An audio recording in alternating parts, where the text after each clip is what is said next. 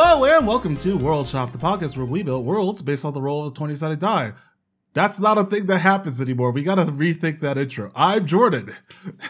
I'm Cody. Yeah, we gotta rethink that. I'm gonna have to just think of another thing. Hey, welcome to World Shop, the story podcast.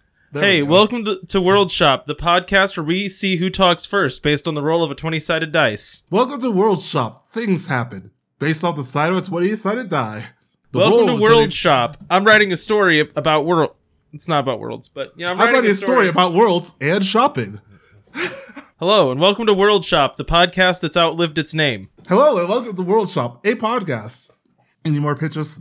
Because we could do this all night. We could just not have a show. I'm out of ideas. That was it. Hello, welcome to World Shop. Cody's out of ideas. Anyways, Cody, how are you doing? I'm doing fine. I really should stop eating chips. No, it's fine. It doesn't bother me any. It bothers me. Like, mouth noises aren't one of those things that get me, so it's all right. Okay, so how are you doing? What have you been up? Do I have to, ask you, how are you doing? What have you been up to? Keep going through every single motion for you to, talk to me as a human being? I'm upset that you're acting like I'm the one that derailed the conversation while you're slamming Cheetos like a weirdo. Not even a Cheetos. I'm slamming tortilla chips because they're the best. You just went on a Cheeto digression, then you're like, why aren't you carrying the podcast? Okay, so, we talked earlier today, and I said, well, there's something I want to talk to you about, but I want to wait until we're recording because I know it's something that we want to talk about on the podcast. Yeah. And that's Archive 81. Really, there's two things. Archive 81 is the first one. I'll get to the second one in a second. So, Archive 81, you told me to watch. I laughed in your face. You got really mad at me because I started watching it. No, not because, you make it sound like, oh, I got mad at you out of the blue. No, you laughed in my face when I brought up something and didn't even let me, get a word out. I'm like, oh, I've been watching Archive 81. I think you would like it. And you laughed at me for that. That's exactly what I just said. Yes. You brought up Archive 81 and I laughed in your face. You're a horrible person. So the first episode is boring. I maintain that's true. So I started watching. The reason I laughed is because a bunch of people suggested it to me. And I watched the first episode and I was just, spoilers for Archive 81. I was bored out of my mind for the first 3/4 of the first episode. I did not care. I only cared in the last minute, basically when the twist of episode 1 is he sees his dad in the recording. That was when I got into it, right? That hooked me and I was like, ooh, interesting, I started watching it and I really was enjoying it. I thought it was great. I will say, the part of it that lost me a little bit was how many times a guy who's a freelance VHS restorer in New York. Is it New York? Yeah. Is he in New York? I assume it's a city, so it's got to be New York. Yeah. Which if I was going to imagine a job that doesn't exist and where you would do anything to continue working, it would be freelance VHS restorer, because that's not a real job. But anyways, that's what he does. The amount of time he, can we swear on this podcast, Jordan? Yeah, I do all the time. I couldn't remember. The amount of time he tells his boss to fuck himself, I'm dude, you don't do that if you're a freelance VHS restorer. You say yes to anything. And I get the part of it, it's oh, well, this guy needs specifically you to do it, et cetera, but you don't say F yourself to the person who's But he doesn't know that. Yeah, it's he's paying you a quarter a year of your pay that you need to do a week of work, and you're go fuck yourself. No, you're please don't fire me, sir, please. I'll do literally anything. But they had to make the main character cool, so. And that made sense for his podcast friend who's independently wealthy because he has rich parents, so he can and the podcast. Well, but that's not what's implied here, is that his dad owns the studio that he records in, so I don't think he needs to be successful. You know what I mean? Right. Yeah. He's just skating by on having rich parents that own real estate in New York. Okay, so yes. Until the last episode and the last 3/4 of the last episode where it just all fell apart to me. It just there were so many things and they did not all converge into a resolution that to me made a whole lot of sense or was very satisfying. No. So there's evil witches that turned good, and then I don't quite know why the old guy wanted him to restore the tapes. He's like, my brother was bad and I'm trying to keep the gate closed. And there's this creepy god, and then they go to like the Upside Down and they're getting chased by a scary monster. And then what really lost me is, so he finds the girl he's trying to rescue and drags her back through, and he's about to drag her through the door, and then like the creepy like cult leader guy grabbed her and drug her through the door instead. And I'm like, where did the creepy cult leader guy go? It's just like, it didn't quite, you know what I mean? When they had like all these little bits, like all these interesting things, and it didn't quite get to a resolution that tied all those up nicely. It kind of felt like they got to the end and they're like, he's in the 80s. Like, when was that ever a thing that could have happened? I don't know. Like, sure. Like, what did the witches have to do with it? Like, I don't know. Why was the old guy doing this? Like, if he hadn't done any of this, the door would have stayed shut. So what was he doing any of it for? You know what I mean? Yeah, it just felt like at the end, the old guy had to be doing something creepy because they had been telegraphing that he was a creep, but they didn't really land. I don't know what the old guy was doing. Like, the guy that hired him, I don't know why he hired him. Because he's like, I want to prove that my brother was murdered. Well, he was trying to find like the ritual in the tapes and use the tapes as a like gateway into going to the other world. But I thought he didn't. I thought he wanted to leave that door shut. He's like, my brother's a creep. I want him to stay in hell. He was lying. He's a bad guy. You think he's telling the truth about the whole thing? No, but I also don't know what he wanted to do. He's just like, I'm villainous and scary. Like, what was your end game? Because I don't know why you did anything that you did. Like, even if he did manage to open a portal to hell, I don't know why that's bad. Other than it burns down whatever building you open the portal to hell in. You know what I mean? We don't know. Season 2. That's all. Yeah, I mean, I understand your frustration, but that's like the making of a season 2. That to me, okay, so I've listened to a lot of podcasts that are this format. I haven't listened to Archive 81, so I don't know if it's good or not. But I've listened to a lot of podcasts that are like that horror, like old recording kind of genre. That's like its own thing. And all of them seem to do this where they like can't stick a landing. It's like they go up and they do like a bunch of flips and twirls. And I'm like, oh my gosh, look, it's beautiful. It's amazing. I've never seen such a virtuoso display. And then they just land right on their face. And they're like, we did great, right, guys? Like, no, you didn't. Because I don't know what just happened. Like, I'm confused. I don't know who these witches are. Like, I couldn't tell you what was happening and why anyone wanted to do any of it. Like, there's like, and then there's like that old timey, like, 1920s, like, society cult. I don't know why they were doing anything that they're like, we want to find this old god who can like grant wishes. Like, so it's a genie. Yeah, that's what they thought. But like that, why do they think that? Does the old guy want wishes? I don't look, Cody. Why don't you either rewatch the show or just enter it and ask them, or call up the writers of the show. I'm pretty sure they will love to explain it to you, Cody. Well, what I think it is they would love to continue having a podcast to explain it, so they have to keep asking questions, because if they ever wrapped it up, the podcast would be over. And that, I think, is what is actually happening here, is they need to keep that wheel a-turning. So keep asking questions. It never leads anywhere. And I don't know. I found that frustrating. I really liked it until the last 30 minutes, and I was just like, what?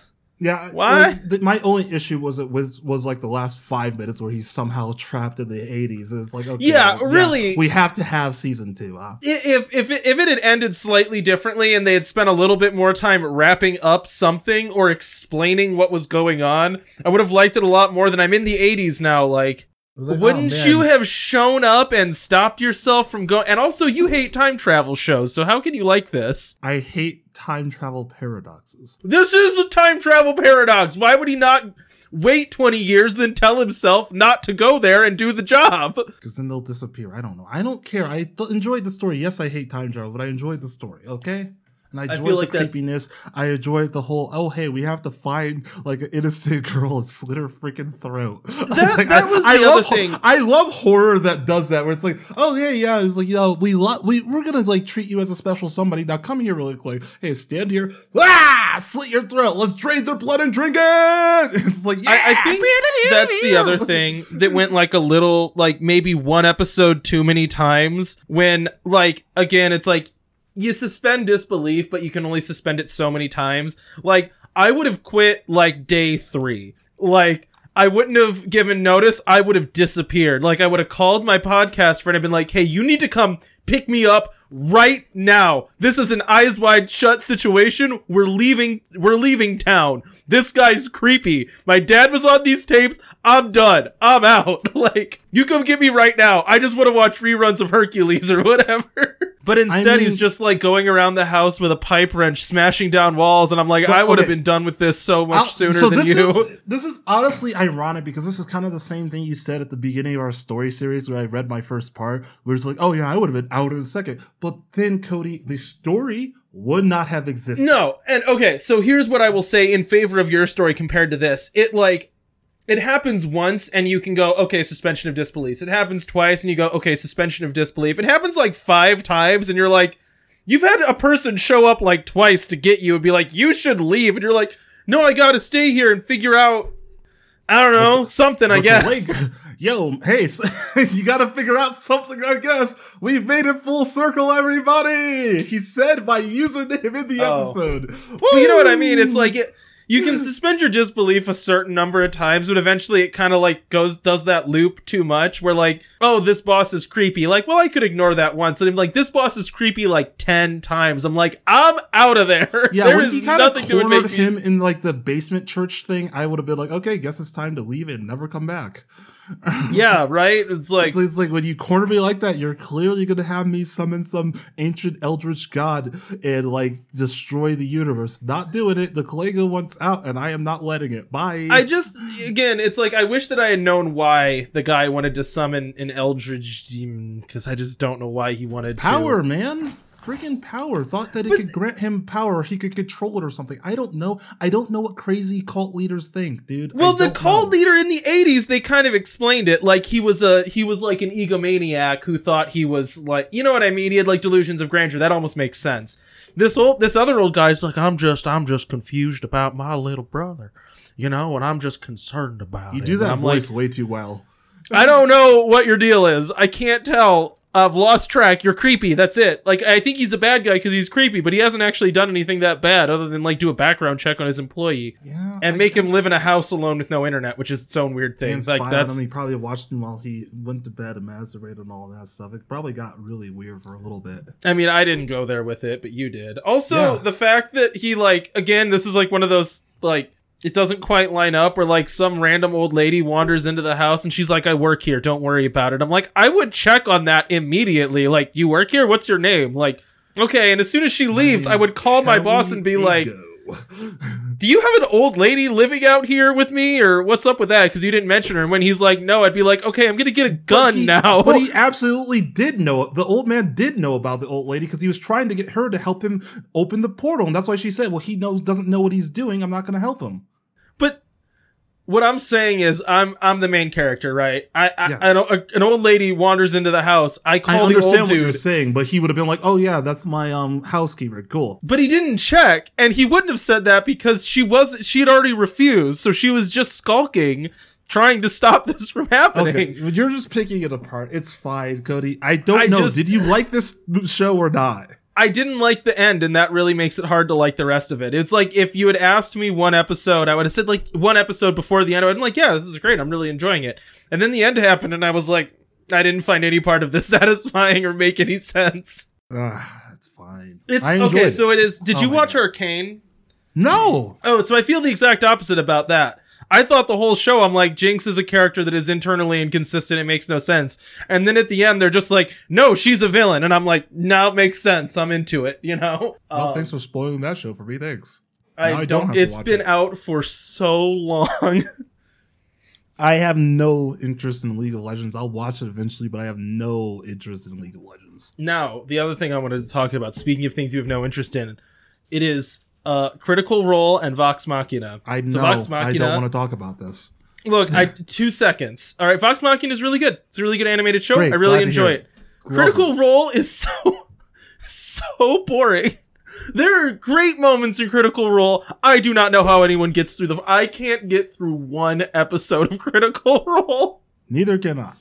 It's 3 hours of people getting hotel rooms, and I'm just like, 4 hours of people getting hotel rooms.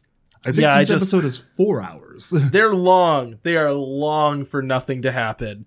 But 20-minute episodes of Vox Machina I can get behind. But woof.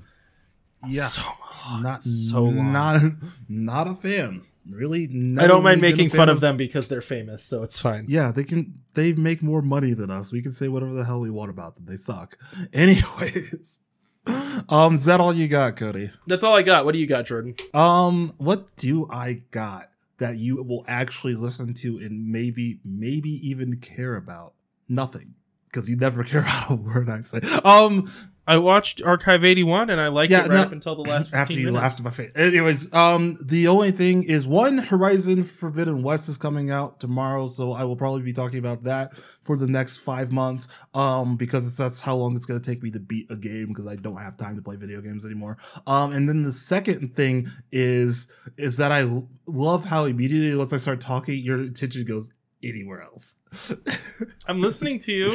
You're excited about Horizon. You're gonna play it in a couple and weeks then the other thing, I've been playing the new Pokemon game because it's a nice little relaxation loop. You're looking at. See, you're gonna laugh in my face again. I'm not gonna laugh in your face. I didn't think you liked Pokemon. We've literally have talked about Pokemon on this show before.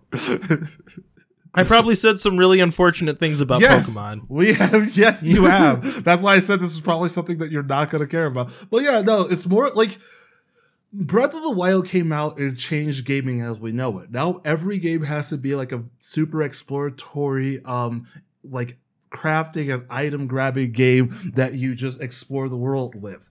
And that's kind of the case with this new Pokemon game, but because of that, the gameplay loop of it is very relaxing and very chill. I'm just like, hey, look, there's an area over there, I can go to that. And then going there, you don't even have to battle all the Pokemon. You could just toss a ball, catch a Pokemon, and keep running. Like, literally, I will toss a ball and then keep running, and then if it says I caught the Pokemon, cool. If it doesn't, I'm already like a mile away. I don't care.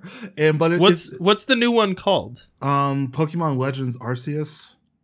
But yeah, it's very like sprawling, like Vista land type thing, where it's very like stylistically, it's very Breath of the Wild. And it gets to the point where you can just literally climb anything. So it does do that thing where it's like, oh, that's a mountain, I can climb that mountain. Now, the real question here is, what are the Pokemon battles like? Like normal, pretty much. So there's no like trainer battle. Like there's barely any trainer battles, and all of them are like done during a cutscene of like you walk up and person talks to you, like, and they're like, hey, you want to battle? And it's like, sure, I guess. And then I destroy them because through exploring, I've overleveled the F out of my Pokemon. So, like, my Pokemon were upper level 50s while everybody else's were level 30. So it's like, oh yeah, I think I can actually beat you this time. And then I just completely turn their Pokemon into ash. And it's like, well, sorry, Is it still like friend. click through a menu for fights? Yeah, it's still turn-based, yes. Why? Because I don't think there's any other way to do a Pokemon game.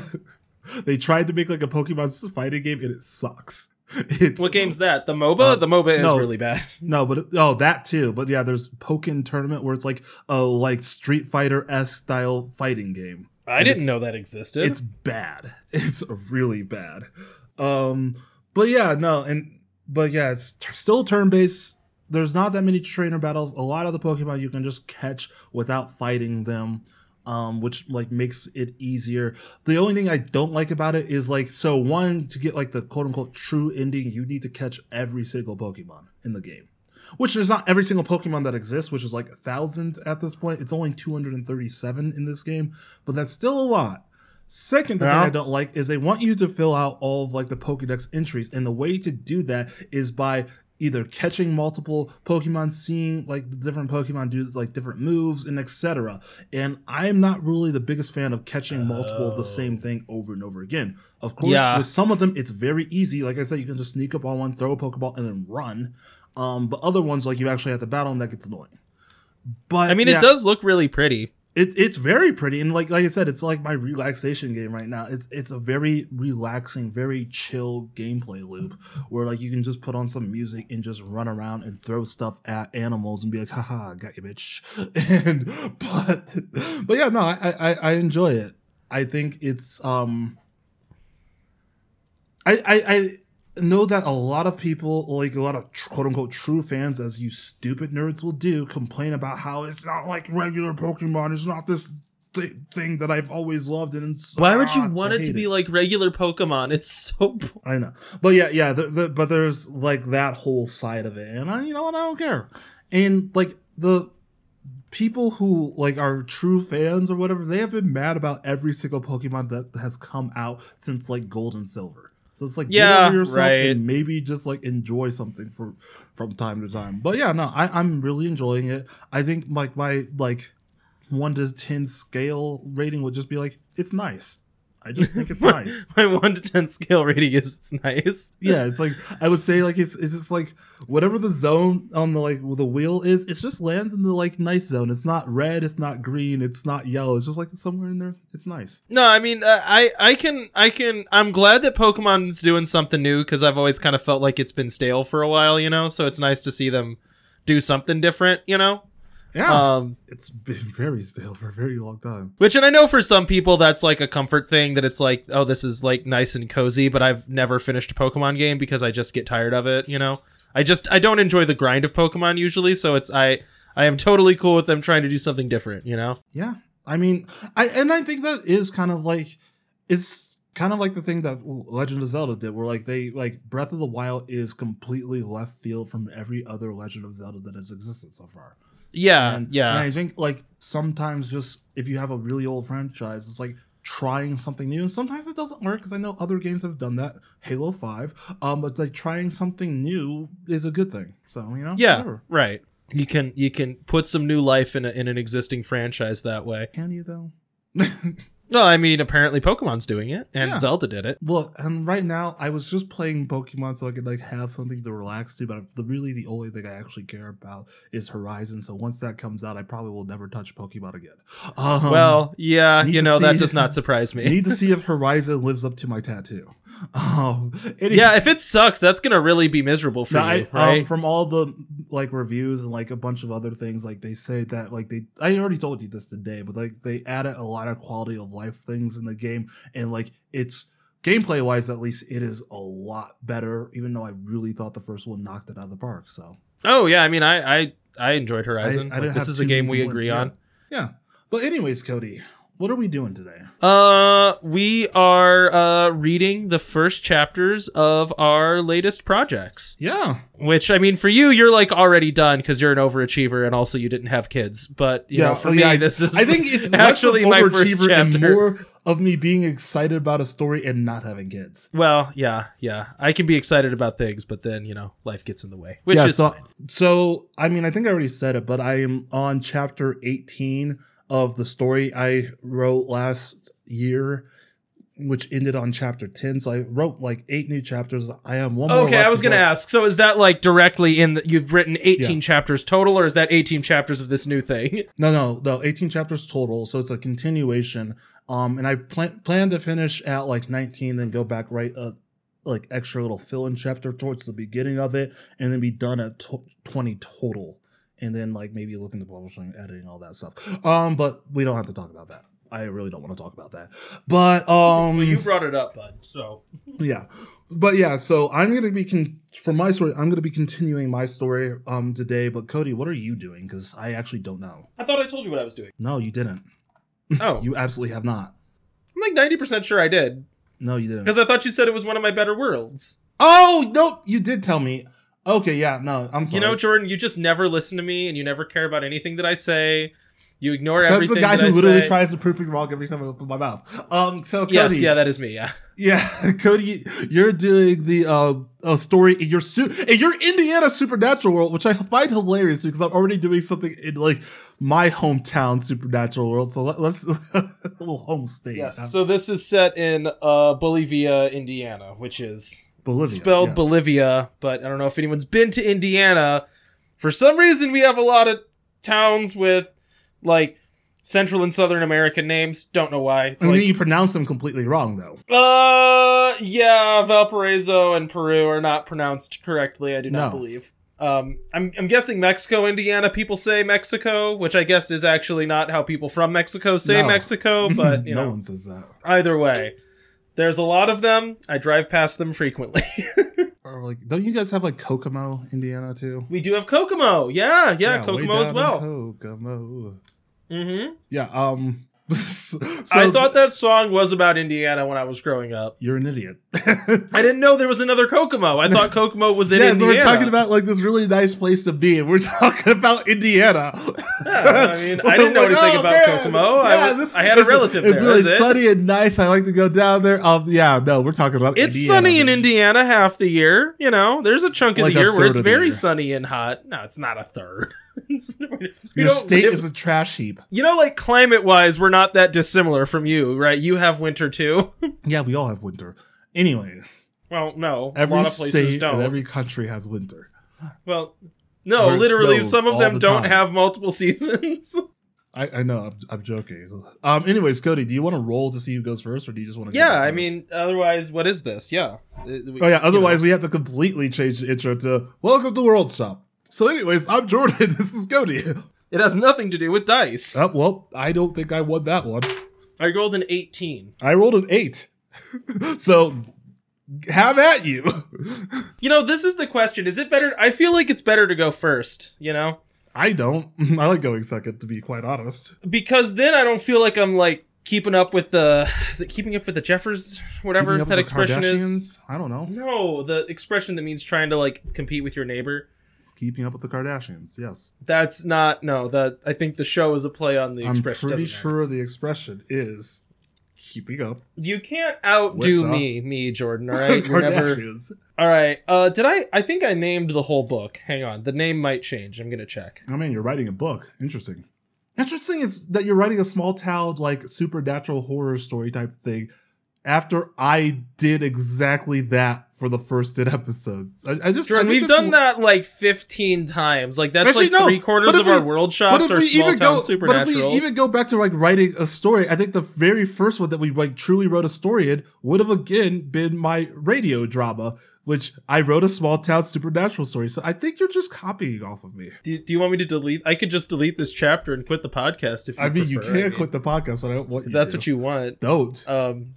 So I didn't name the book, but this chapter 1 is called In the Cold, Cold Night, which no longer makes sense because this chapter is not set at night, but in my head it was. Doesn't matter. The chapter's a misnomer. That's my point. All right, you ready? Yeah. Okay.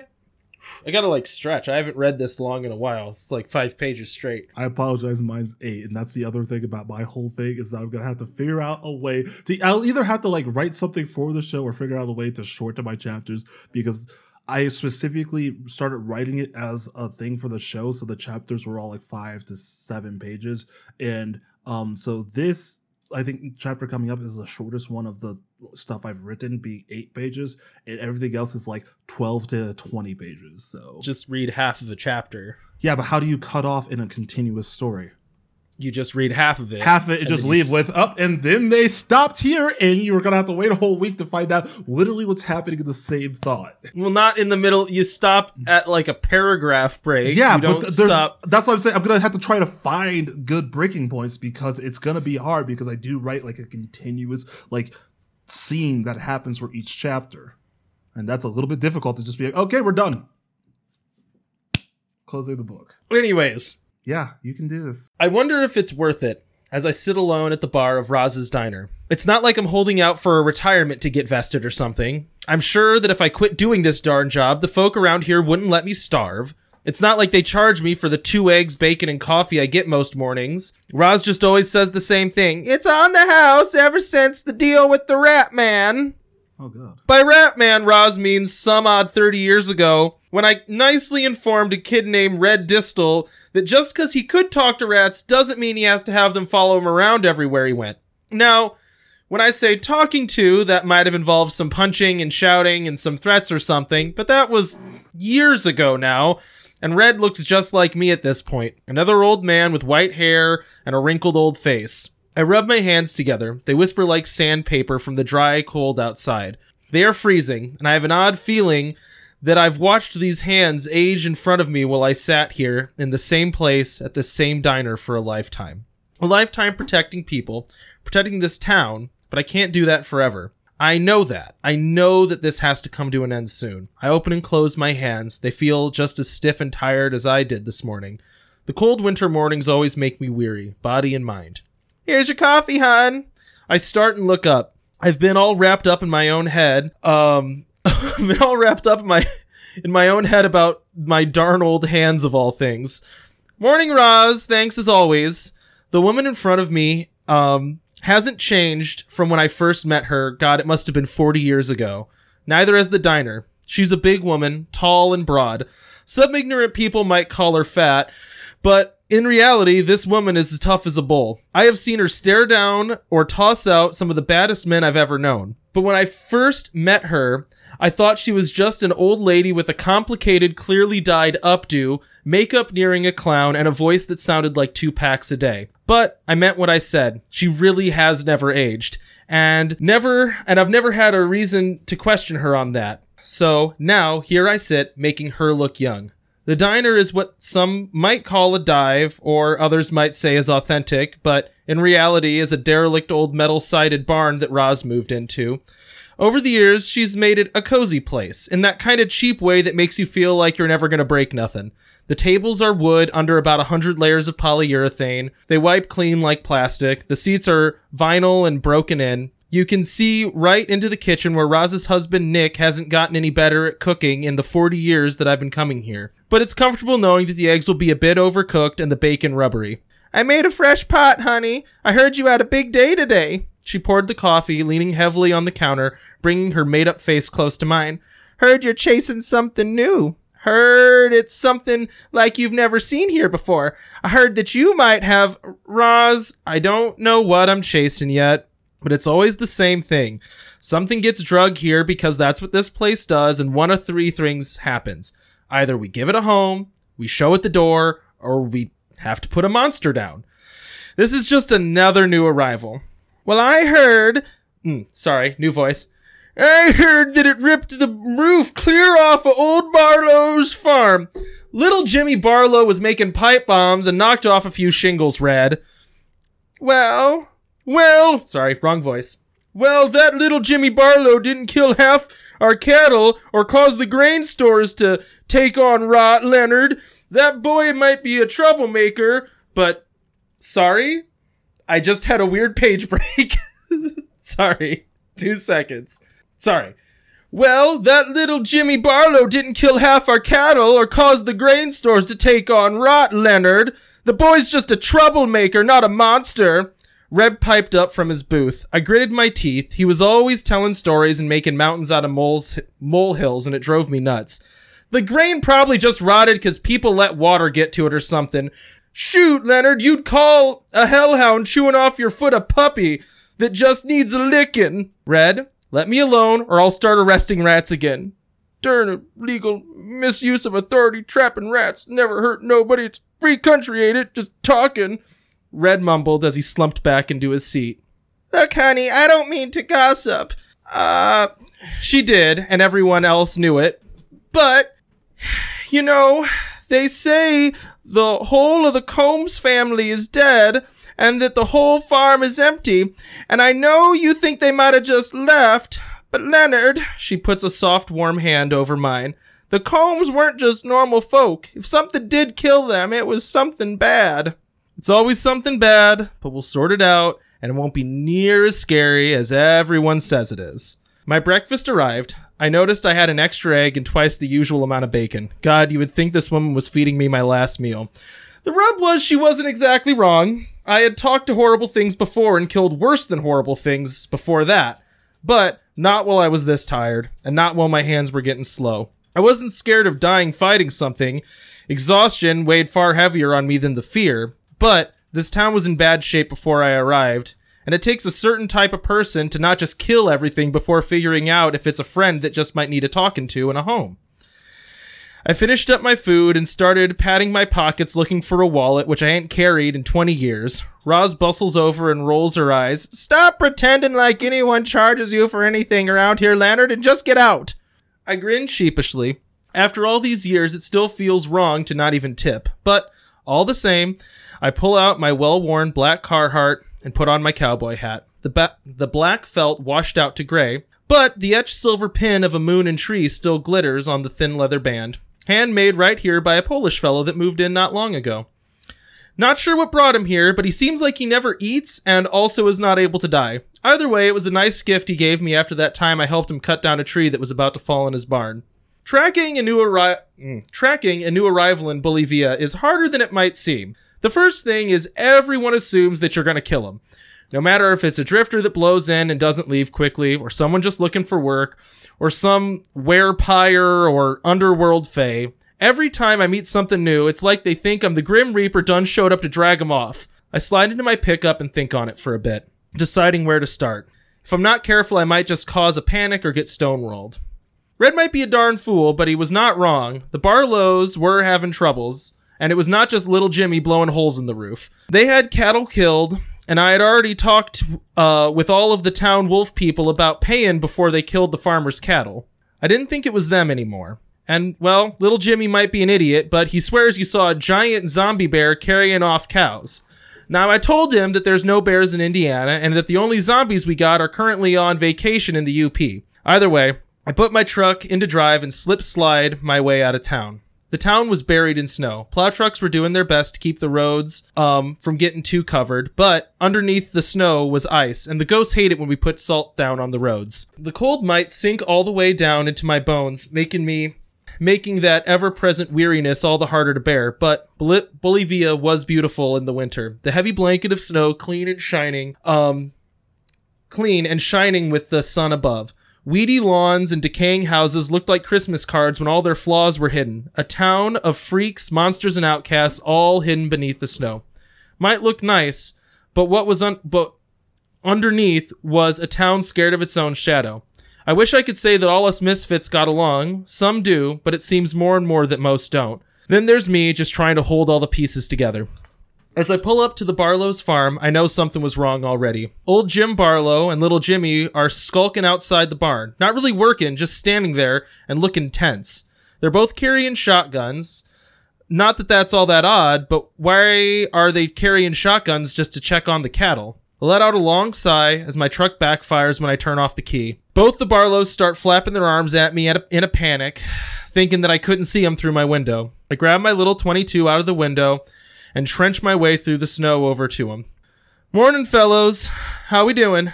"It's bad, Leonard. Leonard, it's really bad. It got into the livestock and it was a bear, Mr. Leonard. Just like I said, a zombie bear, man. It had them laser eyes like from the comic and..." "Jimmy, why don't you go inside and get Leonard some coffee?" "But Dad, it had laser eyes and it was taller than the barn and..." "Jimmy, I mean now. Now get." Jimmy looked abashed and shuffled his way towards the house. Old Jim breaks his stern dad character once the boy is out of sight. "Don't know about a huge zombie bear, but it's not just a werewolf, Leonard. I wish the boy hadn't seen. We're a dairy farm, you know, and the girls we got here are like family." Well, old Jim looks like he might cry. "I just don't want little Jimmy going and getting in trouble thinking he's a hero or something." "Well, why don't you just let me take a look? Is Jessie okay?" "Oh, yeah, she's fine. Whatever broke in didn't want horse. It was only after cows." I feel relief. My horse was living in old Jim's barn for the winter, another favor for another job. The Barlow barn was a thing of beauty. Heated floors, insulated, electric run out to it and everything. Hot running water, too. But when I walked in, the coppery smell of blood about gagged me. Blood had been sprayed on the walls, splattered across the floor, chunks of organ and muscle and bones scattered like broken glass. I'm no stranger to the slaughter of livestock for food. That is one thing. It's done quickly and cleanly. It's brutal and a hard thing to watch, but this was something else. Looked like the cows had been smashed with a hammer and splashed on the walls, floor, and ceiling. I felt a numb clarity as I paced through the blood over to my horse, buckled on her saddle, swung up onto her back, and rode out of the barn. Old Jim and little Jimmy stood with blank faces as I rode out, following a ruby path through the snow. The trail was easy to see, and of course led towards the forest. Seems like most things came from there. I slid off Jessie's back and sunk about a foot into the snow. The forest was dead quiet. All sounds muffled. A clean, perfect white sheet, except for where a trail of bright red blood led disappearing into the trees. I moved slow and quiet, trying to muffle each step. My fingers ached against the cold blue steel of my rifle, but I held it firmly in my hands, stock tied to my shoulder, muzzle down, as I inched into the skeletal trees. naked of leaves and weighed heavy with fallen snow. The trail ended with something I did not expect. A woman kneeling on the ground, reloading a break-action slug gun, her eyes trained on a still bleeding creature that lay dying in front of her. With my stomach sinking, I realized that Roz was right. This was definitely something new and something I was not ready for. Whatever this creature was, it was covered all over in pale, sickly thin fur. Its legs back-bent like a goat, and what was left of its head seemed to be almost human, but elongated and wolfish with spiraling horns. Now, all that was fine, but what got me was that the body had been split apart and extended with metal, the legs and arms broken and grafted onto some kind of metal exoskeleton. Aside from the blood pouring out of the beast, there was also a toxic, sweet smell as a thick golden liquid leaked from whatever machinery made it move. Miss, I'm a friend. Lower the gun and let's get. This thing might not be alone. She jumped and swung her gun around and leveled it at me. She didn't fire, but she didn't move. But she didn't move either, just kneeled there totally still, calm rage on her face. I'm Leonard, miss. I'm gonna get you out of here, but we need to be quick and quiet. Just lower the gun and fuck you, old man. And that is the end of chapter 1. I like that. No. Sorry, there was that part where like one of the lines just like page broke over like a page, and I was like scrolling up and I lost my place, and I was like, what the frick does this sentence say? You literally just, I mean, I'm going to edit this out so no one's really going to know what you're talking about, but you literally just stopped and like stared at your computer for a solid minute without saying anything. Yeah, like, I was just like, code. I was like reading the sentence and then it like split and the punctuation was weird and I was just like, what? Yeah. What happened? What does this sentence say? You literally it's look the like problem. you broke. It's like if I don't trust myself because I write badly and I like start questioning a sentence halfway through it and then I like lose what the sentence said and then I read the whole thing and it actually was a good sentence and I'm like, oh, I should have just read it as it was written, but I assumed I was dumb and was like changing the wording on the fly. Yeah. Anyways. No, I liked it and I like where you're going with that. Anyways. This is like a redo this of is Winter, the world. The old man, rather than like, because you had, so in your story that you had told, well, not story, but your world that you told before, it was like, I think a woman who like ended up in this town and Leonard was the man helping her out. So it is similar. So he finds a woman kneeling in the snow after she had just killed that monster, which is how the old Bolivia started. Okay. It's just, it was told from her perspective, not his. Structurally, it's gonna bounce between the two characters. Ooh, I like that. So there's gonna be 2 point of view characters, Leonard and this woman. Leonard who she is very different. So like the story starts the same and then radically diverges. It's totally different. Yeah, I can tell she's a lot different from what you had planned before, so that's interesting. Yeah, she's I'm having fun with who she is. No, she's not. Oh.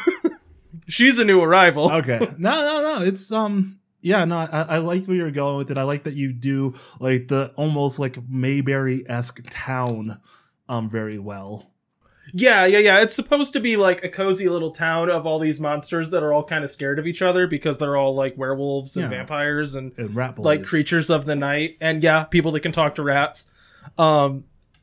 But like, I don't know, if you like live in a small town long enough, it's like all these people act like they hate each other, but then they're all like, they still all show up to help out, you know? Yeah, they're best buds. It's just grumpy old men, basically, the story, except for, the other main character that's, going to be a little bit fish out of water. Or an old or a man. No, well, there's like, who she is remains to be seen. She's a new arrival for some reason. Dun dun dun. No. I mean, look, I do complain about your stories when they turn out to be similar to what I am, but I'm glad that it's not like the same type of feel as what we're doing. It's not going to be remotely the same. Yeah, mine's more of like Men in Black gone wrong. Yours is more of yours is more of Andy Griffith if there was monsters. Yeah, Andy Griffith if he was the Andy Griffith for monsters and also wasn't actually the sheriff of the town. He's just the guy that showed up and did the job. He's still a very Andy Griffith-esque character where he's kind of like the guy who keeps it all together and like everybody goes and talks to for like advice and stuff. Like it's I don't mean to just like straight up compare it to Andy Griffith, but it's a very Mayberry-esque No, it's supposed scenario. to be. Yeah. Yeah. Well, and that's like the fun thing about like Andy Griffith is he's like the sheriff, but it's like it feels like half the time he's not really being the sheriff, and it's just like I need someone to come help me like put up a fence. Like, all right, you Yeah, know. yeah, it's that kind of thing, and I like that kind of tone that you take with it. Is this like very lighthearted, like the Andy Griffith Show starring Andy Griffith type of thing that you do. Yeah, my favorite line is that this kid's like, "There's a zombie bear," and he's like, "There's no bears in Indiana, and the only zombies are on vacation." Yeah, right. Like, that's completely missing the point. Well, and also like kind of like that thing like where they do where it's like all the monsters are like kind of just like they just exist in this. It's like I don't even mean to evoke this name, but it's kind of like a Hotel Transylvania type of thing.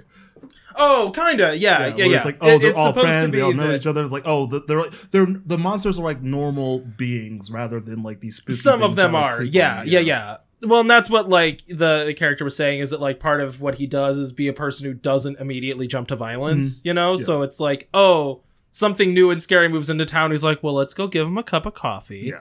And ask them to stop eating children, because that doesn't work for us. Very much different from how I write my stuff. But and also like, have you read Stagtown? Because your monster kind of reminds me of Stagtown. So I started Stagtown and I did not finish Stagtown, but it is not dissimilar from Stagtown. Okay, yeah, your monster very much reminded me of the monsters in Stagtown. I told you that my one line. Did I send that on the World Shop thing, or did I send that on? Freaking tell me. Stop. It doesn't matter where you send it. Just tell me. No, I said my one line, like teaser for my story is cyberpunk goats. Cyberpunk goats. Where did I send that to you? I don't know. I don't think you did. I definitely did. Anyways, it doesn't matter where you sent it to me. I like your story so far. We need to start branching out and not just doing supernatural stories. I don't have any problem with my supernatural I have stories. like a plan for a short story that I've been wanting to write. It's a very depressing short story that has nothing to do with the worlds or stuff. It's like a personal slice of life type thing that I want to write.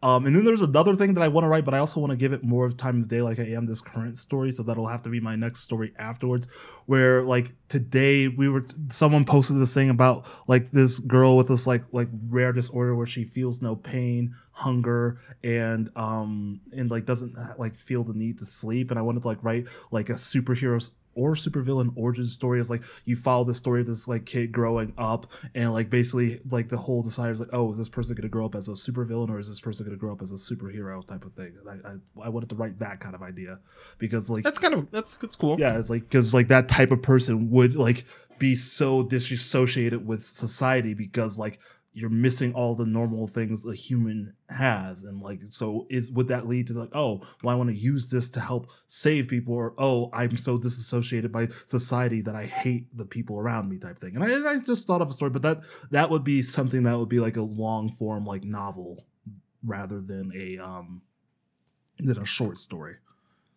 But I might delve into that like in like a few weeks, like just like write a chapter of that, see what goes on with it. But anyways, yeah. Are you good? So I guess, I mean, this is going to be a long episode because like I said, I wrote too much. So the first part of my story was kind of like the intro thing where you have this guy named, and like, I'll recap really quick. You have this guy named Danny who comes back to his hometown, gets attacked by a doppelganger, which turns out to be like part of like all the anomalies that happen in this one specific area of Ohio. And then he kind of joins this like investigation crew that goes around stopping other anomalies, etc., etc. So the first like 10 chapters kind of were what I want to call like a solid story arc, which was the quote unquote wish arc, where the anomalies in that arc, the two major ones were wishes, or like the physical manifestation of someone's like strong desire to have something. So like in the doppelganger arc, it was his parents' strong desire to have the perfect son, and then the Death Butterflies arc, it was the doctor's strong desire to be able to help his patients or put them out of this misery. So it turns into these butterflies that like cause people to commit suicide type thing. So that whole thing deals with wishes. This second part, so the second story arc is going to be much longer than the other one, and like where I cut this off at in my head as book one isn't even going to be the end of the second arc. It's actually going to be the middle. So the second arc is what I'm calling the hero arc or heroic arc. And it's going to be pretty much focusing more on anomalies that are like present themselves as like a singular villain type of thing or singular obstacle rather than be like more of a wish type thing. And it's going to deal with the main character's like idea of like why he wanted to join the whole no name thing and why he wanted to like fight anomalies, because he's like part of him wanted to be a hero. So it's gonna like dive into what it means to be a hero, why he's doing this, what it means to face your fears and take these things heads on, what it means to fail and to mess up like a job and to have things go wrong but still want to and desire to help other people. So it's gonna like, so one was the wish and like kind of the intro of it and getting to know Nate and him, and the other one's gonna focus more on this idea of a hero type thing. And like it's still gonna like have like stuff about like weird family dynamics and focus on like gender identity and stuff like that's kind of like how I talked about in the other one, but that's still gonna be a part. But like basically the idea of like what it means to be like do good is going to be like the focus of this part. So I'll kind of get into it again because each of my chapters is like a singular idea. It's going to be harder to cut them down, but I do want to like tell this story over the course of the show. However, I have to break it up if it means I have to take the chapters and like condense them to read them on the air. But this is all going to be part of this like book novel that I want to write and publish. So without any further ado, and the other thing I have to say about it is this actually comes directly to where I was writing before.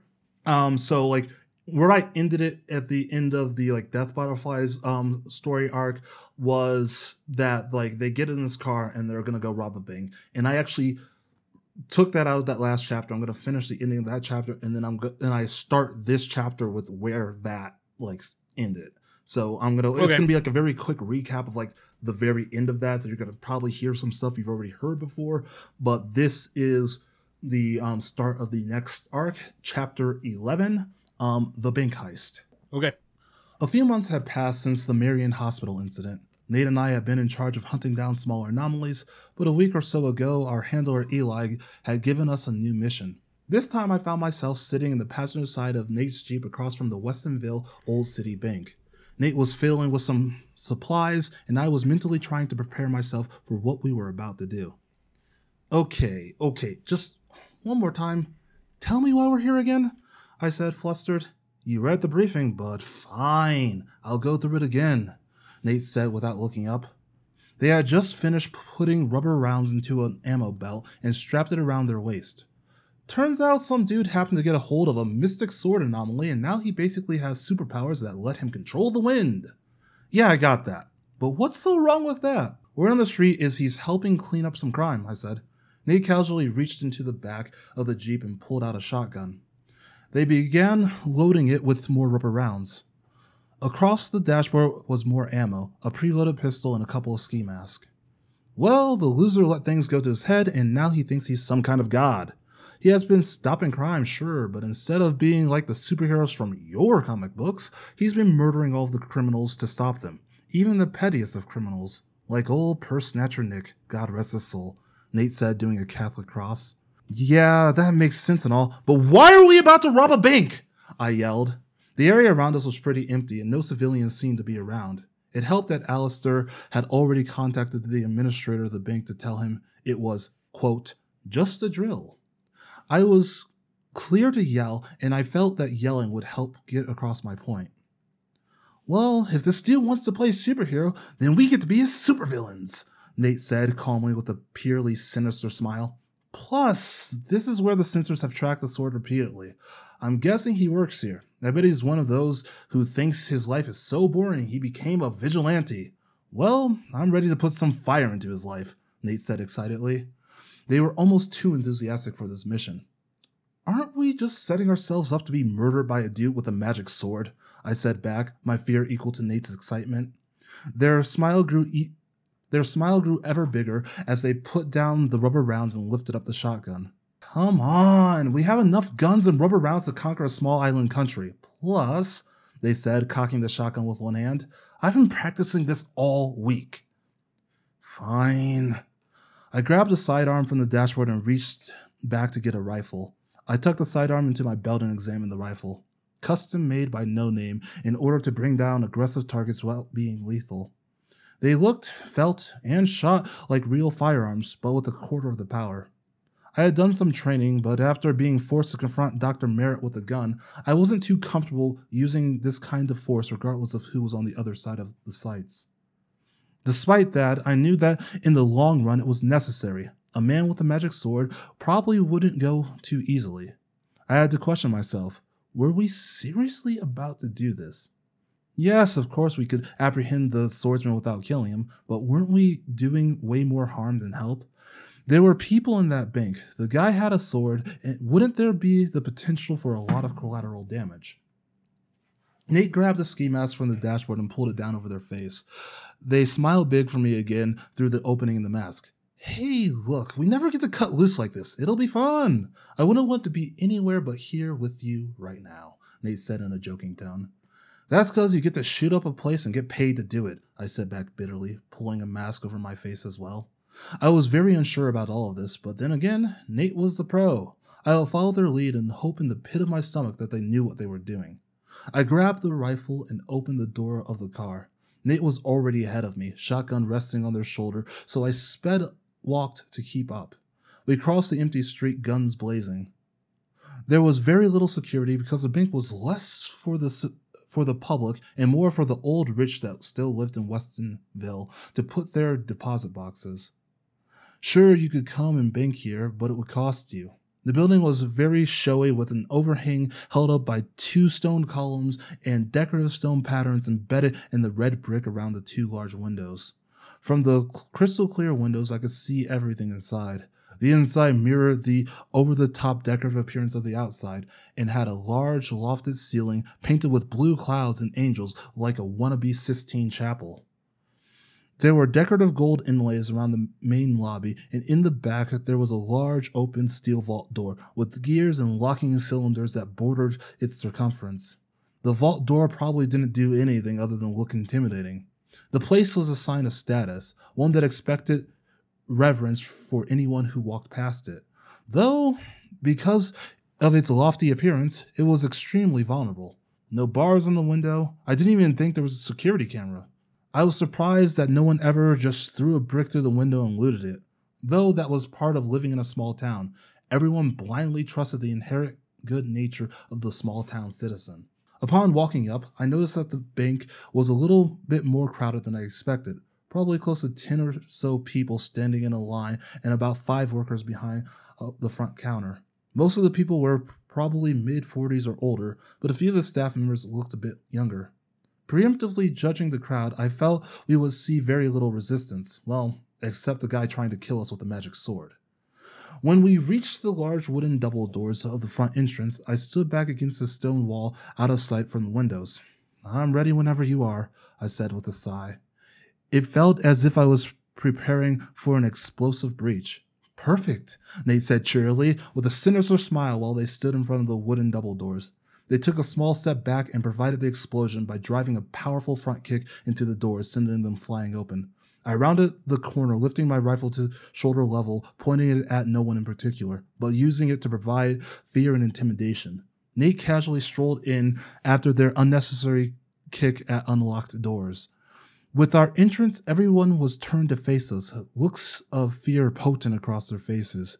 We had evoked pure terror within this bougie Midwestern bank.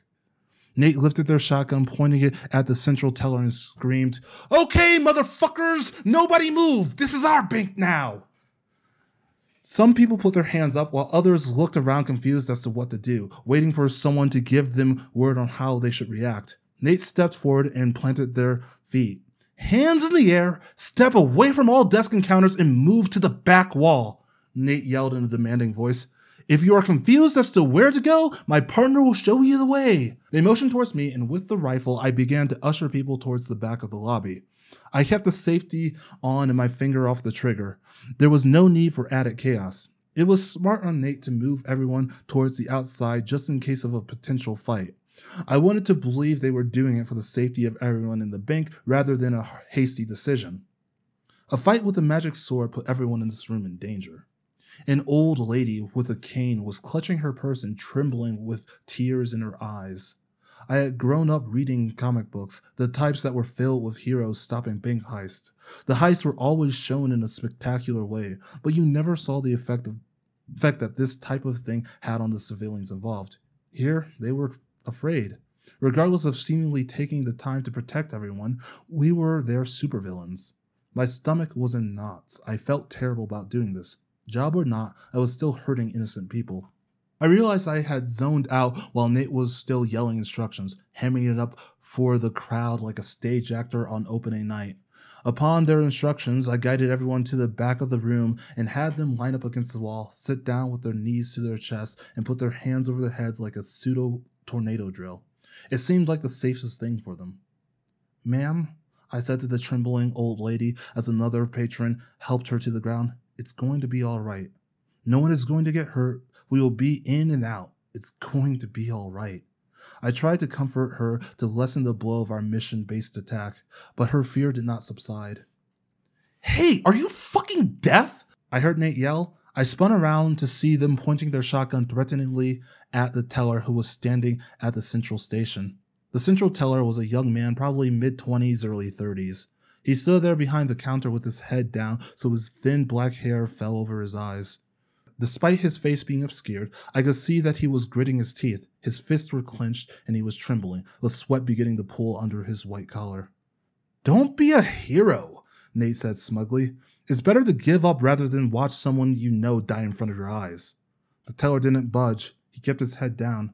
I could tell he was contemplating making a move. Was this our guy? Heroes only exist in comic books and movies, and those guys never care about collateral damage. Innocent people always end up dying through heroic deeds. Those heroes you read about are fakes. A real hero wouldn't know when he's outmatched. So do yourself a favor, and everyone in here a favor, and line up against the wall like I said, Nate taunted. "You're wrong!" the teller yelled, his voice cracking. He spun around to run towards the desk in the back with a large black canvas bag on it. I stepped towards Nate with my hand out, as if that would stop either of them. I was more worried about the teller getting a rubber bullet in the back than I was afraid of an alarm being pulled. Nate fired off a shot without hesitation. It was clearly a warning shot as the rubber bullet hit the ceiling trim and ricocheted towards the front counter. I knew them long enough to know that Nate never missed. It was good to know they weren't planning to shoot the man in the back. The teller grabbed the bag and spun back around. It's not that I didn't know what was happening. I just couldn't believe it, even after all the other anomalies. It all happened at once. I merely got a glimpse of the silver and gold decorative sheath before I was hit with a large gust of wind. Nate somehow sidestepped the attack, but I felt my body lift off the ground before I was sent spinning head over heels through the air. The world around me was a great blur of my flailing limbs until wham! I slammed back first into the lobby wall and then fell to the ground, barely catching myself on my knees. I somehow held onto the rifle until I had dropped on all fours. It clattered to the ground and slid a foot or two in front of me. The world around me was still spinning and my ears were ringing. I was winded and everything in my body screamed out in pain. It took me a moment to catch my breath, and then I looked up towards the bank teller who was now wielding the anomaly. The teller was now floating in the air, holding the glowing silver sword above his head like He-Man. Wind seemingly from nowhere whipped around him, blowing his pressed black suit and tie around rapidly. He glared down at Nate with an intense look that could burn holes through titanium. "Surrender, evildoers!" the sword wielder said in an admittedly nerdy voice. "Ha! And why should we?" Nate said back. "Because I am!" The sword wielder thrust the blade further into the air, and the wind spun around him so rapidly it ripped his clothes to shreds, revealing a blue and white spandex costume with a tornado on his chest. "The Windmaster!" he finished saying with pride. Sorry, I'm having too much fun. No, it's fine. I just feel attacked. That's all. Anyways, Nate burst out laughing, almost doubling over. "Is that seriously the best you could come up with?" Nate said between laughs. "Okay there, mighty Windmaster. If you get to play hero, then I get to be your villain." Nate pulled off. Oh my god, I just miss fucking word sometimes. Nate pulled off the ski mask and threw it to the side, revealing the excited look of a kid in a candy store. This angered the Windmaster, and he made a quick horizontal slashing moment with his sword. The powerful blast of air came off the sword, compressing into an anime-esque slash. Nate leaped out of the way, hit the ground, and rolled back up to their feet, steadying the shotgun at waist level. The slash of air hit the wall right above the bank patrons' heads with force, cutting a large gash into the brick wall. Some of the patrons let out a scream as they huddled down closer to the ground. They knew they were in danger from the beginning, but now the hero poser was making things worse. Shit, I said to myself as I tried to stand back up. It was a struggle. My body was still waving back and forth from when I had been tossed like a rag doll. Nate quickly fired off a shot which got caught in the air, whipping around the Windmaster and tossed to the side. This didn't bother Nate at all as they quickly sidestepped to the left and fired another shot. They began circling their attacker in bouncing sidesteps, their short sandy hair blowing around their beaming face. I couldn't tell if Nate was taking this seriously or not, but from the looks of it, they were having fun. Holy shit there, Mr. Hero! You almost just killed the people you were trying to protect. What kind of hero are you? Nate said smugly as they continued to sidestep. Silence, fool! You know nothing of heroism! The Windmaster said, floating over the front counter and towards the center of the lobby. He threw a vertical wind slash at Nate, which they easily dodged and fired another shot. Again, the wave of air cut into the wall, just barely missing bystanders. Everyone was huddled down, trembling, and some were even saying prayers. I know enough from listening to my nerd partner blab on and on about comic books, Nate said, gritting their teeth. It's always blah, blah, blah. A hero saves, a hero protects, a hero inspires hope to those around them. But the only thing I see in this room is fear. Nate threw back their hands towards the patrons. Look at them! They're terrified, and not just of me. They are terrified of you too, buddy. The Windmaster thrust his sword towards Nate, creating a drill-like motion in the air that Nate spun away from. This air attack barely missed them and dug into the wall with force. That's when I noticed something, and I think Nate noticed it too. When the Windmaster made an attack, the wind around him stopped swirling enough to get a shot off at him. It was only for a split second, but it was good enough for me. I didn't know if Nate would have enough time after dodging to get a shot in. I had to stand up and join the fight. I had to help distract long enough so that Nate could stop this maniac. I pushed down the nausea and the pain and stood up using all of my might. The room was spinning rapidly. It took everything I had to steady myself. I pulled out my sidearm and continued to maintain balance as Nate continued their battle with the Windmaster. You can continue gallivanting about in your blue spandex, killing those you believe to be the scum of the earth, but that doesn't make you a hero. It just makes you a murderer, Nate yelled at the Windmaster. I began to circle behind the Windmaster, hoping to flank him without being noticed, but he caught a glimpse of me out of the corner of his eye and quickly turned towards me. Fortunately, Nate didn't skip a beat and blasted another rubber bullet towards the swirling air that surrounded their opponent. Without a second thought, the Windmaster made another slash towards Nate, which they quickly dodged again, yelling, "Missed me again!" This was a deadly waltz that Nate seemed to be in control of. They were evil! Evil must be punished! They deserve to die! The Windmaster said, with his voice cracking in frustration. I continued to circle behind him to position him between Nate and I. It would be his choice of who to react to. I agree, it's time to punish evil, I yelled and then took action. My aim wasn't as near as good as Nate's. I all but fired blindly towards the Windmaster, unloading my clip as the rubber bullets twisted in the wind and flew off in every which direction. My gun finally clicked, designating that I was all out of rubber bullets as the Windmaster turned towards me with a sinister smile on his face.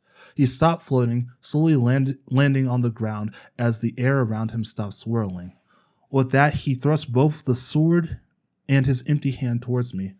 And now you will be punished by my divine wind, he said in a nerdy voice. I felt the air around me begin to spin harshly, and it became hard to breathe or even move.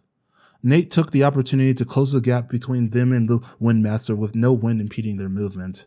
They brought the shotgun up and fired a rubber bullet into the man's shoulder, yelling, "Not so fast!" The bullet hit the Windmaster's shoulder with a loud crack, breaking his stance and causing him to stumble forward. He lost his grip on the magic sword, sending it clattering to the ground, and I felt the air around me return to normal. I couldn't let the opportunity to end this pass me up. I dropped my sidearm and rushed the man, forming my hand into a fist. I pulled my arm back and brought it forward into the hardest punch I had ever thrown, connecting solidly with the man's face with a loud thwap. Immediately, a sharp burning pain sent a shockwave through my fist and wrist, causing me to draw back, yelling, "Ow!" The man fell backwards, landing on his back, gripping his wounded shoulder. He tried to roll back to his feet, but Nate stepped firmly on his chest and pointed their shotgun in his face. "That's enough of this nonsense. Don't move unless you want to get splattered," they said quietly to the man. "These may be custom made to shoot rubber bullets, but from this range, they're still pretty lethal." Okay, I give up," the man said, struggling against Nate's foot. The air of self-righteousness and power left his voice, and he began to whimper like a hurt animal. Nate turned to me and said, "Go get that sword before things get weird again." I complied, rubbing my stinging knuckles. Nate kept the gun trained on the wind nerd with their right hand and dug in their pocket with their left. After a second, they pulled out a wallet with a large badge on the front of it. "FBI!" they yelled authoritatively. "I am Agent Benton, and this is my partner, Agent Victory. Everything is under control." I rolled my eyes as I stood over the sword, making sure no one came near it. "Are we really going with that cover this time?" I muttered under my breath. I could almost feel Nate winking at me from behind. I pulled off my ski mask as there was no reason to keep my face hidden anymore and looked at the crowd of onlookers. "It's okay to move about now. Just be careful of the debris," I said. "Don't worry, this is all a planned operation in conjunction with your administration in order to bring down the killer vigilante." After setting our lie, I shot a text to our handler Eli and the no-name team, letting them know everything was wrapped up and to send in support. Of course, I let them know that we told the crowd we were FBI, so we'd all be on the same page when they arrived. The no-name crew was especially good at making everything look authentic. Nate cuffed our suspect's hands together, being careful of his clearly broken shoulder. His name was Logan Michaels, and Nate was right about him. He was just another guy who got bored with his routine life and wanted to become a hero. Of course, in trying to be a hero, he lost himself to the power and became the type of self-righteous villain he claimed to hate the most. It was a typical story of a god complex in a small town. I collected the sword, sheathed it, and handed it over to Nate, who was staying guard over Logan. Then I turned my attention to the rest of the bank crowd. They were startled and looking around with bewilderment, which was understandable as they had clearly just witnessed the most wild thing the average person would have ever seen. Most of them were still shaking with fear, but things seemed to be more at ease since the immediate danger had stopped. It was like magic. In seconds flat, I had gone from their villain to their savior. The old lady from before was looking towards me with tearful eyes, whispering, thank you," under her breath.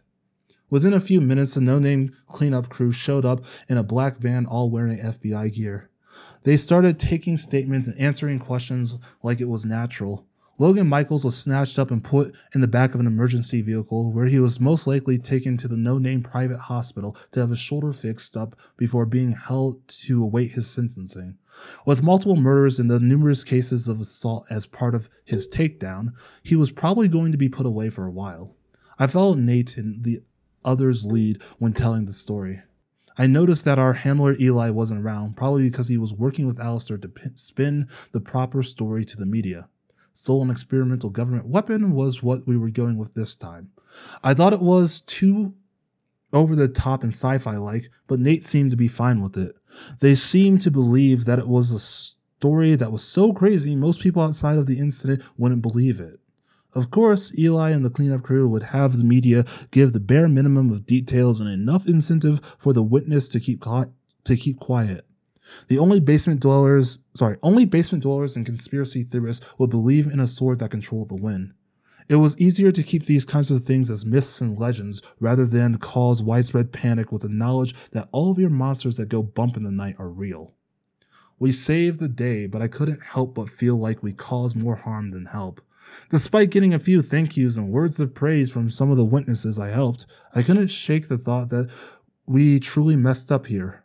I started this job with the naive thought that I could be some type of hero, but one in the long run was a hero. Logan Michaels thought by using the powers to snuff out those who harmed others, he was a hero. Would thinking I was some type of hero make me the same as him? I did throw myself into harm's way to save others, but that harmful situation was something I helped cause.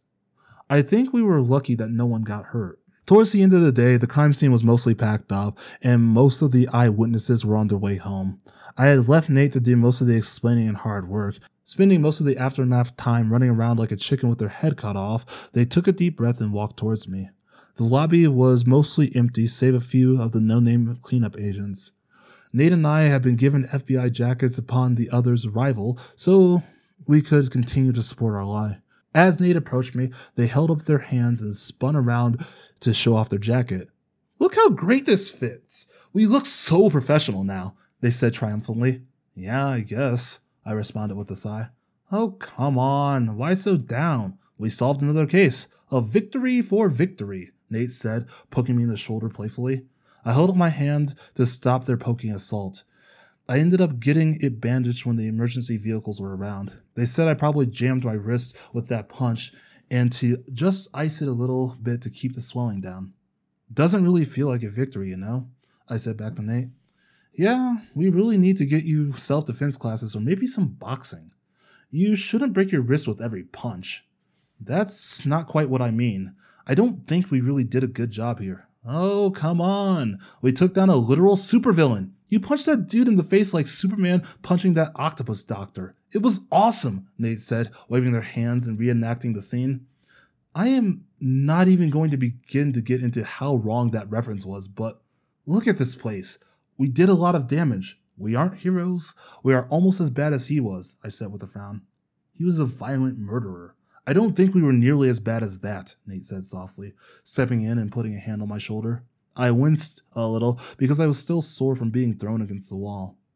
Look, I get you. This was a dangerous situation, but at the end of the day, we stopped a murderer. We got the anomaly and no one got hurt in the scuffle. Well, other than you, that is. Nate pointed at my wound and then smiled.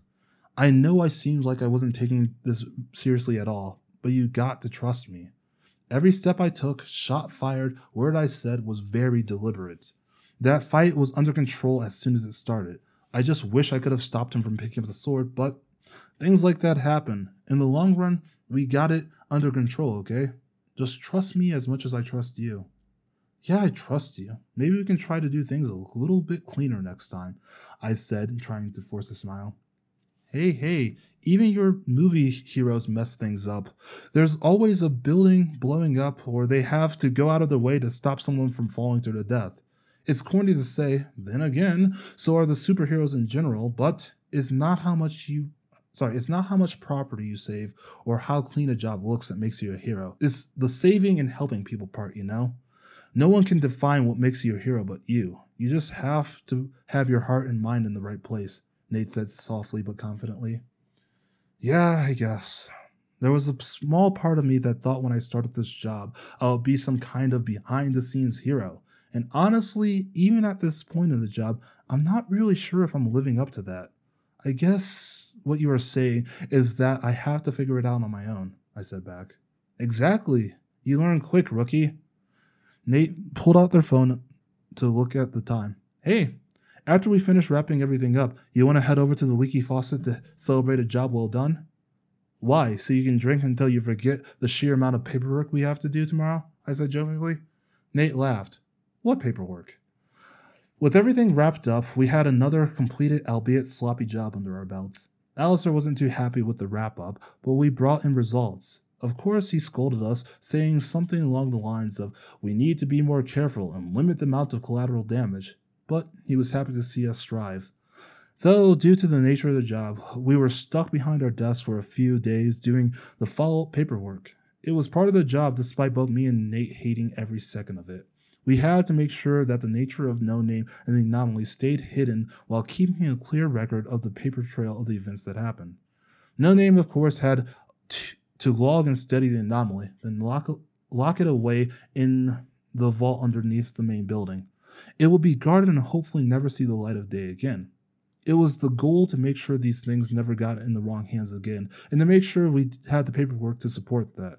Regardless of the setbacks and the boring parts, the job still gave me a drive. I knew I was just starting my journey to discover what the hell it really means to be a hero. And that's my part. Okay, so I want to make some predictions that I don't think are going to Okay. happen, but this is what I think is going to happen in the story. I think that Nate. Yeah. Nate. I think Nate's going to have a heel turn. And if Nate doesn't have a heel turn, I am going to be mad at you for Nate not having a... They're gonna have a heel turn on what? In that Nate is going to be like a thing that the main character has to fight in some capacity. No. What? Yeah, you know what? I'm gonna make this a Superman versus Batman. Yeah. I mean, that is that. Why did that you is say what that you are name? foreshadowing very strongly. Not really. It but definitely is. okay. Sure, good. Jordan, you're sure. setting up a really great story about your main character having to kill his partner. that's not at all what I mean to set up, but if that's what you want to That's think, what I then want sure, to you can think. go ahead I and believe that. want to mention that to you, and then I'm hoping it ends up happening. It's not. I'm gonna tell you right now that's not what's gonna happen. The whole time you were It's reading like- that, I'm just like, are we the baddies? Are we the Okay. I think we're the bad guys. And Nate's just like, woo! Violence! Woo! Baby. I'm like, well, oh no. Nate's gonna have to be old Yellard. one of the things I've always liked is like with these supernatural things, it's always like, oh yeah, we have to find a clever way to like stop the supernatural being and like save the day. But what I like is that these two just rush in, guns blazing, and just like, let's just shoot it in the fucking face. It's like that's something that I liked writing, where it's just like, oh yeah, the mystic sword, we have to like trick him into putting down the sword. No, we're gonna shoot him in the shoulder so he drops it. And it's like, then we're going to threaten to blow his brains out. Like, I just like that side of it, where it's like the nuance of these, like, oh yes, like the Scooby-Doo, they always made a trap. These guys, nah, click, bang. It's like, Did you I don't watch know. did you watch the new what's it called? Suicide Squad? No, I haven't It's watched. like Suicide the Squad yet. peacekeeper line, like, I would kill every man, woman, and child to make peace on this world. Like, I mean, yeah. Jordan's protagonist, we would kill every man, woman, and child if it means we would have peace. Well, no, it's one of those things. It was like, and I know where you're getting the like, oh yeah, Nate's going to be the like heel turn bad guy, but like it's one of those things where it's like one person's kind of been doing this for a long time, so it's like the collateral damage not so much as long as at the end of the day they finish it. But the other guy's like new to Yeah. this and like, oh, and like grew up reading superhero comics. Like, I don't think we should be doing this, but I don't know. I just like the like that quick juxtaposition. I also later in the story kind of like play with that and like how that turns out. So I don't know. I'm just saying, But if you're thinking it's not about gonna what happen. to do in the third you chapter, also thought I was gonna. heel turn. You also thought I was going to kill Magda. Not happening. I feel like you set Not up the all final these story. really good things and you like don't follow through on them. You foreshadow I really have- cool see- stuff, then you're like, no. See, but I have other cool story beats I want to get to. And like doing that like heel turn, making a character that I really like a villain isn't something I necessarily want I to think what it approach. is I want to write fan fictions for your worlds. You can no like you could absolutely write I want to fan fiction write for my like world. did you ever see like or not the Office, the like Community, where they have like the worst timeline, you know? And yeah, No, there's I haven't like a seen thing that. where like they have like a split and like different dimensions, and one of them's the bad timeline. I want to write the bad timeline of all of your stories Absolutely go for the bad where timeline, Magna but yeah, that's not dies necessarily and what I Nate has a saw. heel turn. Yeah, not necessarily what I want to take it, but like I appreciate you thinking about that. But like I said, I don't know how much of the story I'm going to keep reading on the show with it, because like that thing, like yeah, I could have ended a little bit early, so I might do that to my stories, like cut out some of. I the, don't like, think you should exposition cut out and stuff. get I just straight think to you can read half a chapter and not feel self-conscious about it. It just feels weird. Just stop. Like, where would I have stopped? You in could that story have is what I'm stopped saying. as soon as the bank robbery was over. Yeah, but then that's only like yeah, I can just like redo how the. I just chapters think are that you set stop up. at like 7 pages, or or like 6-7 pages. Just go, okay, like this is where Yeah. I'm breaking. Yeah, we can do that, and then just tack it onto the other stuff. And it will just change the format of how the chapters are, but that's fine. I mean, the one that's literally 18 pages, that's just going to be 2 separate Yeah, chapters. right. And I think I could probably find a stopping point. But yeah, no, I hope you liked it. I enjoyed writing this stuff. I'm really excited to finish, like, because I'm almost finished with like what I call book 1. Like, I'm almost done. Like, I have 2 chapters of just like falling action talking left, and I'm halfway through one of them. But yeah, I'll say it ends where a first book should end, where it's like, oh yeah, we have high hopes for the future. But yeah, high hopes for the future after Nate did a heel turn and had to be put down like Old Yeller. Jeez. Anyways, but yeah, that's what we got for this episode. Man, these are going to be fun to edit. It's so long. You like put Anakin and Obi-Wan in your story, and then you're like, "What do you mean? Nate has a heel turn?" I don't understand where you're getting that. Like, it doesn't have to be a heel turn, but it's more of a growing up and maturity thing. Because like this person is clearly immature. But anyways. But that would. Anyways, I want to write my one of them is how humans actually act, and the other one is like purely like this fictional like melodrama that I don't necessarily want to breach. I'm just saying. Anyways, Cody, you got anything else for this episode? Nope, I'm good. Okay, well, it's really sad we don't have to like roll for the next week. No, next week, okay. Chapter 2. Yeah, Chapter 2 and Chapter 12. Here we go. Thanks all for listening. We will catch you on the flip side. Bye. Bye.